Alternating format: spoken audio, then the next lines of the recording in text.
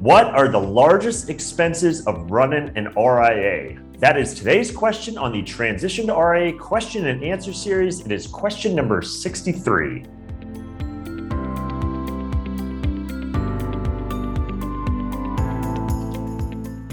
Hi, I'm Brad Wales with Transition to RIA, where I help you understand everything there is to know about why and how to transition to the RIA model. If you're not already there, if you head on over to transitiontoria.com, you can find all of the resources I make available from the entire question and answer series in video format, podcast format. I have white papers. Again, everything at transitiontoria.com. Check it out.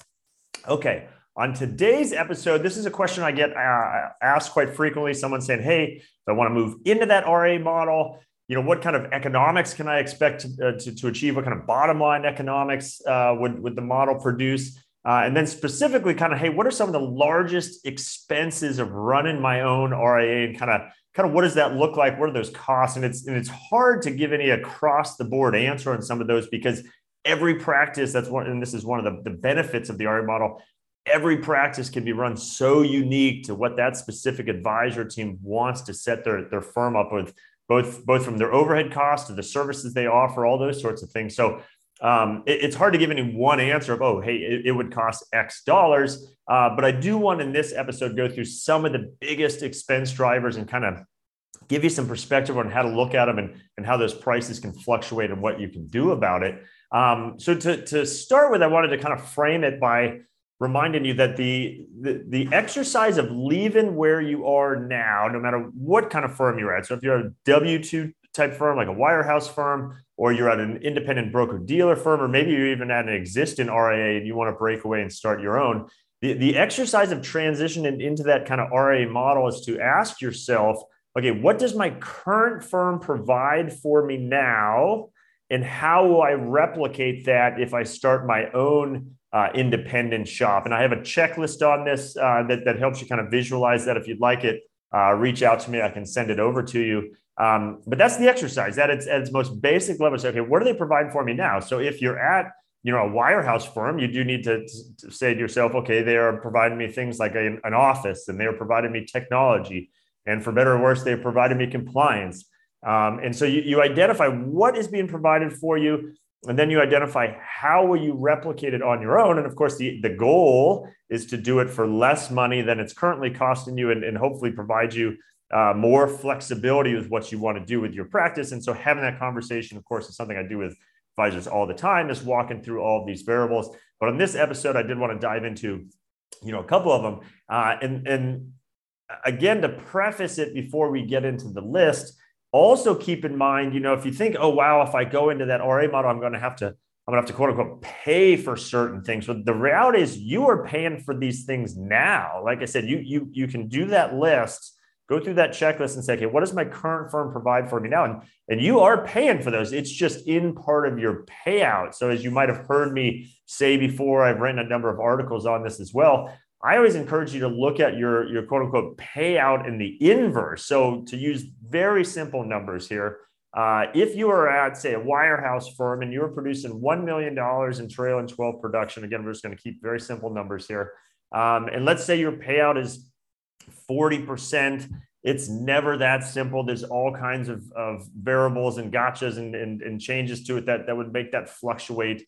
But let's just say it's 40% again for simplicity. So you say, okay, I'm producing $1 million in fees and commission revenue, and I get to keep 40%. So I get to keep 400,000. I would say, no, stop thinking of it that way. Think of it as you keep 100%. After all, it is you out there generating this revenue for the firm. And in return, to support those efforts, the firm is providing you with things. They are providing you perhaps with an office and technology and maybe a staff member or things like that. And so in return for that, you are paying them. So you look at instead of looking at what you keep of your payout, look at what the inverse, what you pay. So that advisor with the $1 million production, if they're in the 40% payout, that also means the firm, of course, is keeping 60%, or to quantify it, which I always encourage advisors to do, that is $600,000. So what you need to do is you need to say, okay, well, what is my current firm providing for me now? How much am I paying them for? In this example, it could be $600,000. Obviously, if you're smaller, larger advisor, that number is going to change. And then can I replicate what they are providing me for ideally less than $600,000 and in a more flexible manner that I'll be more satisfied with? And so don't think that you're not paying for it now. You are paying for it. The challenge, if anything, is you are just getting a single, essentially non-itemized bill for all these expenses. So as opposed to seeing a line item, oh, here's what you're paying for office and here's what you're paying for compliance. It's just this single kind of inverse of the payout. And you pay it, and the route is you have little to no control over those expense items. You are paying your 60%, your 600,000, or if you're $2 million producer, obviously it's going to be twice as much as that. And they provide you services, but you pretty much have no say over how those expenses are managed and where you might choose to be maybe more flexible or not spend as much on something. That doesn't impact you if you're in that kind of payout arrangement, because it is always going to go to the firm and they're the ones that manage the expenses. So just some things to keep in mind. Whereas in the RIA model, again, you are going to be running your own P&L, your own profit and loss statement, and you are going to be choosing how much to pay and how to deliver on the resources that you need to, and what those expense items are going to be. So a lot more flexibility to manage your P&L and to surround yourself with the specific services and solutions that you are satisfied with, not just this non-itemized bill of solutions that's presented to you. So to dive into a couple of these topics, this is no particular order, but these are just some of the larger expenses of running your own RIA. So number one, the first one I'll talk about is your office or real estate. This is often one of the largest expenses of having your own RIA. Typically, it is a fixed expense. Well, yes, if you lease an office, the lease might go up occasionally. Even if you own it, property taxes could go up. But typically, it's mostly a fixed expense, but it's generally a sizable expense in the equation. Again, you're paying for real estate now. It's just via your payout.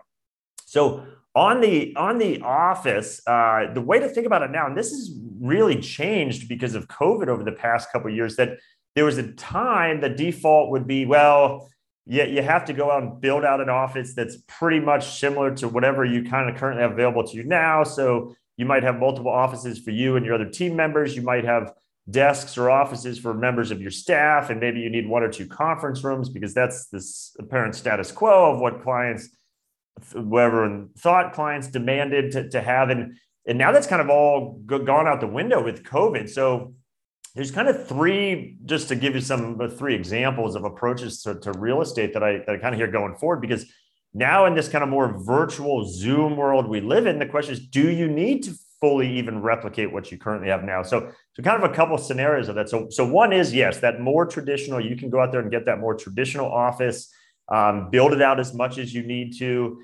and kind of replicate a lot of what you have now, but perhaps in a more convenient location, or to accommodate more or less staff members, or whatever the case is, again, to be very customized to you, and provide kind of a similar experience to what you have now with your clients. So I hear advisors wanting to still do that, and that's fine. Then there's other advisors that say, you know what, now because of COVID, I'm meeting with a lot of my clients virtually, remotely over Zoom or whatever the case is, and a lot of them are probably going to want to continue to do that. So I don't know that I need as big of an office complex, which also means more expensive if you have a full-size office setup. And maybe I can have a smaller footprint, or maybe it still is important to me to have, a nice conference room that I can bring clients into for the ones that want to come in, or maybe that prospective client I want to show a physical presence to.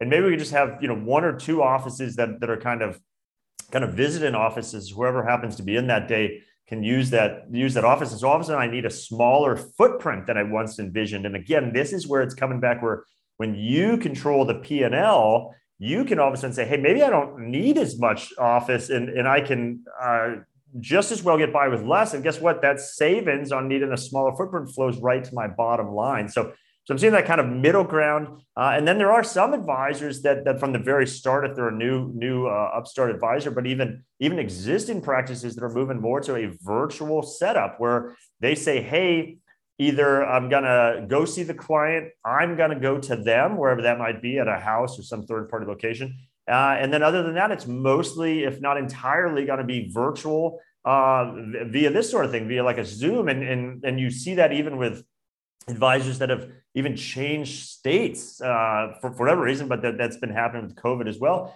And they still keep all their same clients. It's just done virtually, and maybe occasionally they fly in and complement that more virtual approach with maybe with these office suites you can rent by the day or by the hour and use that sort of thing. And I even had one wirehouse team I'm talking to that they're brainstorming saying, hey, yeah, we generally go to our clients or we do it virtual now. But the one place we do sometimes meet is they were members of a local social club, kind of like a higher end social club that has meet-in facilities and restaurant and all that sort of thing. And they would meet clients there now. And the thought was, well, wow, maybe that can just be the times that we do. And I guess the clients really like it. It's a very nice social setting.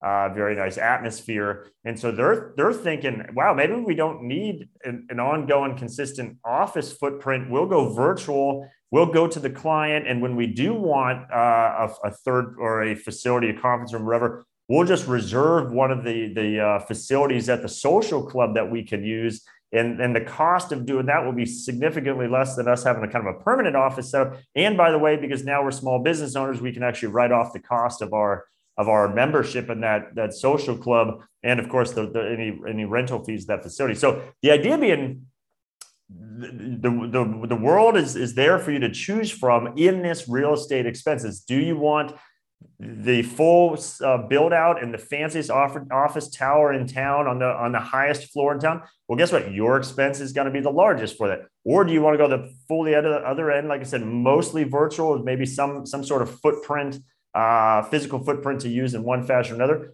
Obviously, that's going to change your economics on that, but you have control over how much or how little you want to spend. So as you think of creative approaches to it, and don't, 5 years ago, I think everyone had to default to that standard setup. And for many advisors, many teams, that still will make sense because of how they interact with their clients. But again, we live in a different world now with COVID having come. So think that through as you think about your office expense. Okay, number 2 is staff. So this is the same type of thing. You have a lot of flexibility over how big of a team do you want. And so the larger team you have, obviously that's going to drive your costs and expenses higher. And part of this equation is asking yourself, how much do I want to outsource with my practice? And so I've talked about this in articles, a number of episodes, of the idea of you can kind of do everything in-house on site, or there are an increasingly array of third-party solutions that you can outsource a lot of the middle and back office tasks of running an RIA firm. And yes, you have to pay for that, but you don't have to manage the staff on your own. You don't have to worry about hiring or maybe firing staff. And you don't have to provide them with benefits because, again, you're outsourcing it to a third party. So as you think about staff, and inevitably you will need and want staff, is how big of a team do I need or want? What do I want to maybe outsource to reduce some of that cost? And on an extreme example, I heard a story once as a podcast talked about an advisor, and I think it was close to like $1 billion that this advisor managed with, I think, only one other person on his team, because he outsourced effectively everything else. He outsourced the asset management, he outsourced the middle and back office tasks, and he ran a very lean firm successfully, because he said, hey, I'm only going to do the things I like doing, that I think I add value with, and I'm not afraid of outsourcing the rest and letting someone else handle it. And so as you think through staff, again, we live in a different world now, whether that staff needs to be physically present, whether you can do virtual or remotely located staff, a lot of flexibility, but it is what it is. That is one of the larger costs of running RA, is how big is your team going to be? And what's the cost structure of that look like? Okay, number 3 is technology. So I did a recent episode on what is a technology stack. So if you want to dive further into that, please check out that episode as well. But at a very high level in the RIA model, there's a number of different ways to access technology, but the more traditionally widely used approach is to build what's often referred to as a third-party technology stack. So while you might use some of the technology of your custodian or custodians, sometimes There might come a time you'll have more than one custodian. But typically you separate the main core parts of that technology from the custodian so that you can more easily manage and have an efficient practice, particularly if you are multi-custodial. So the cost of that technology stack will, of course, come onto your P&L. And so there are some key components to that. Again, if you look at the episode I did on technology stacks, it goes into more detail. But there's arguably some must-haves. You will need that portfolio management tool, which is kind of the core piece that does things like performance reporting or rebalancing of accounts. You will need a CRM to keep track of all your existing and prospective clients. You will likely, if you do financial planning, need a financial planning tool. And then there's other kinds of little bells and whistles you can add on there. But that is an expense that you will have to cover, and depends on how big of a tech stack you build out. That is a sizable expense. Now, again, don't think you're not paying for technology now. You are. Your firm is providing you technology. Often you have no choice if you're at a large W-2 firm or independent broker-dealer. You have to use the technology they provide. Hopefully it's technology you like. But if it's not, you have no recourse. You have no ability to go out in the market and say, wow, this is actually a better CRM, or this is a better financial planning tool. In the RIA space, you have the flexibility to build that out. And just the mental exercises, you have to accept essentially seeing an itemized bill for each of these technology pieces. Whereas if you're at that traditional broker-dealer environment now, it's just in that blurred kind of bundled bill, a non-itemized bill they give you, but you're paying for it now. The question is, would you rather create your own bespoke set of technology solutions, but be willing to see the bill for each one? Or do you just want to kind of bundle it up essentially kind of thing? And I'll get into how you can bundle it up if that's still appealing to you. But make no mistake, technology is a meaningful expense. Next is a TAMP solution. So TAMP is Turnkey Asset Management Program. Did a whole episode on this as well, so I'm not going to go into too much detail here. But in short, if your value proposition is such that you outsource the management of the assets to a third party, so that might be a separately managed account managers, that might be a model marketplace, that sort of thing.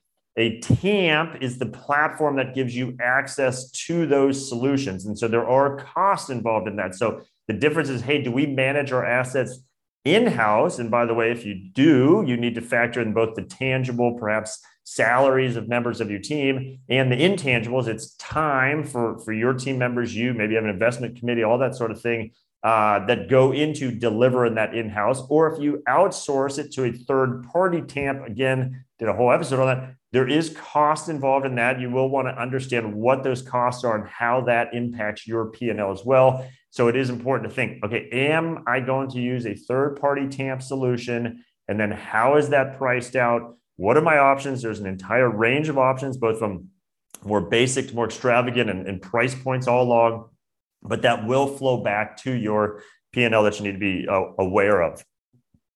Excuse me. And then the last one that I want to talk about in today's episode is compliance. Number 5 is compliance.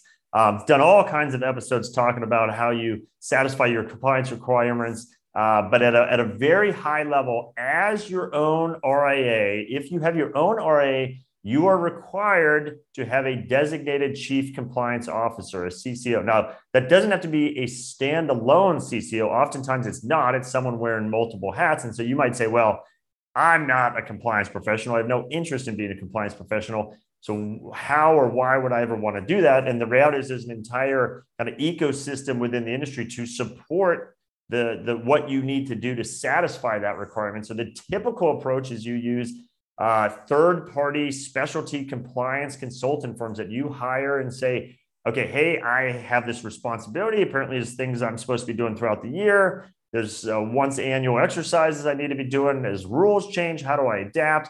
Well, you don't have to worry about figuring that out. You pay these firms to help guide you on that process, but there is an expense with that. And it depends. There's different ranges of that, all the way up to having you could actually have an outsourced CCO. And of course, that's going to have a higher price point.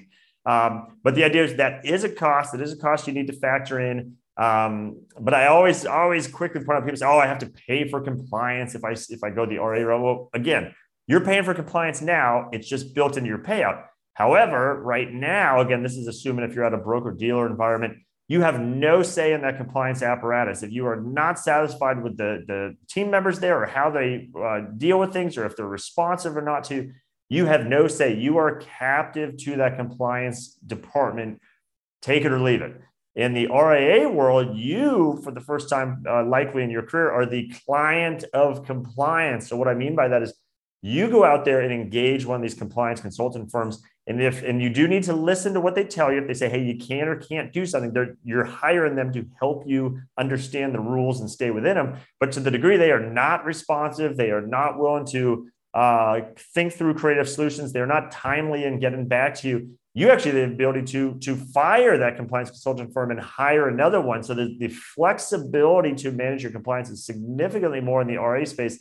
However, again, you have to be willing to mentally see an itemized bill that says, okay, here's how much I'm paying for compliance, because you will have to pay for that. And again, there's a range of compliance consultant solutions for more basic, which then puts more of the onus back on you to a very full service type offering, but obviously at a higher price point. So that's going to affect your P&L as well.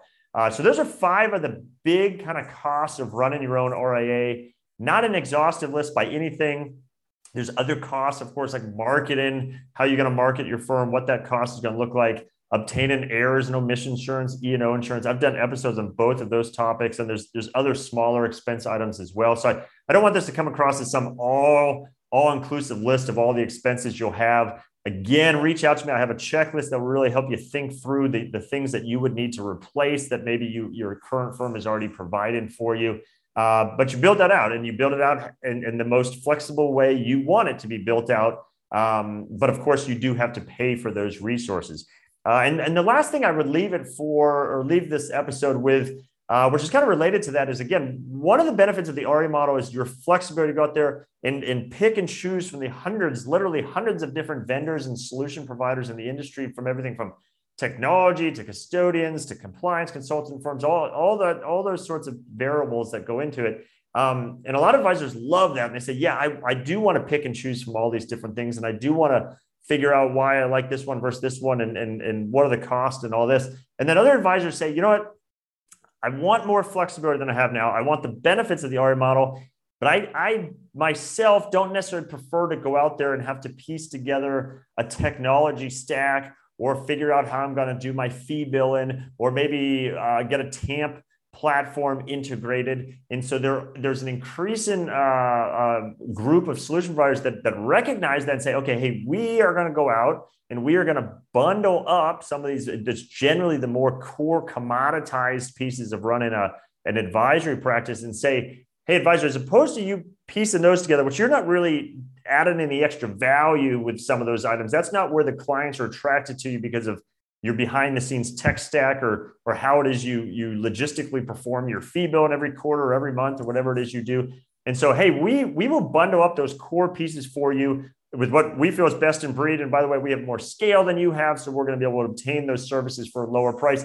And we'll bundle that up, and all you have to do is your due diligence just on us and what we've built out. And if you like that, hey, we do a lot of that behind the scenes tasks. Again, often referred to as middle and back office tasks for you. And so that simplifies your P&L, simplifies the logistics of running your firm.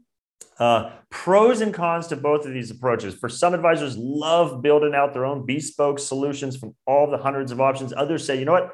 I want to focus on things where I can really add value with my clients, and I want to outsource the rest. And I'd rather outsource to as few vendors as needed, because that will be easier for me to manage, and I get some cost savings with that. And so I look at those options as well. And that is a great solution for many advisors and teams also. So just be aware that exists. So these are expenses you have to cover.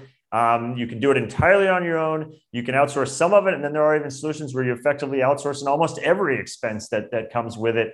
And you are almost solely wearing the hat of advisor, not business owner at that point, because someone else is handling most of those expense items and the logistics associated with them. And it's just important to understand these options as you try to think through what is best for you. So with that, like I said, my name is Brad Wales. This is the kind of conversation I have with advisors all day long, is talking through topics like this. Okay, if you were to make this move, what are those expense drivers? How much would they cost? Who are the solution providers in each of those spaces? Do you want to use one of these bundled solution approaches or build it out yourself? And that's a typical exercise of thinking through, how do I transition to the RIA model? Happy to have that conversation with you as well if you'd like. If you're not already there, again, if you head on over to transitiontoria.com, you can find all my resources, the additional episodes I've referenced. Again, I have them in video format, podcast format, I have white papers. And at the top of every page is a contact link. If you click on that, you can instantly and easily schedule time to have a one-on-one conversation with me to talk about either today's topic or anything RIA related about potentially transitioning your practice into it. I'd be happy to have that conversation with you. For now, though, I hope you found value in today's episode, and I'll see you on the next one.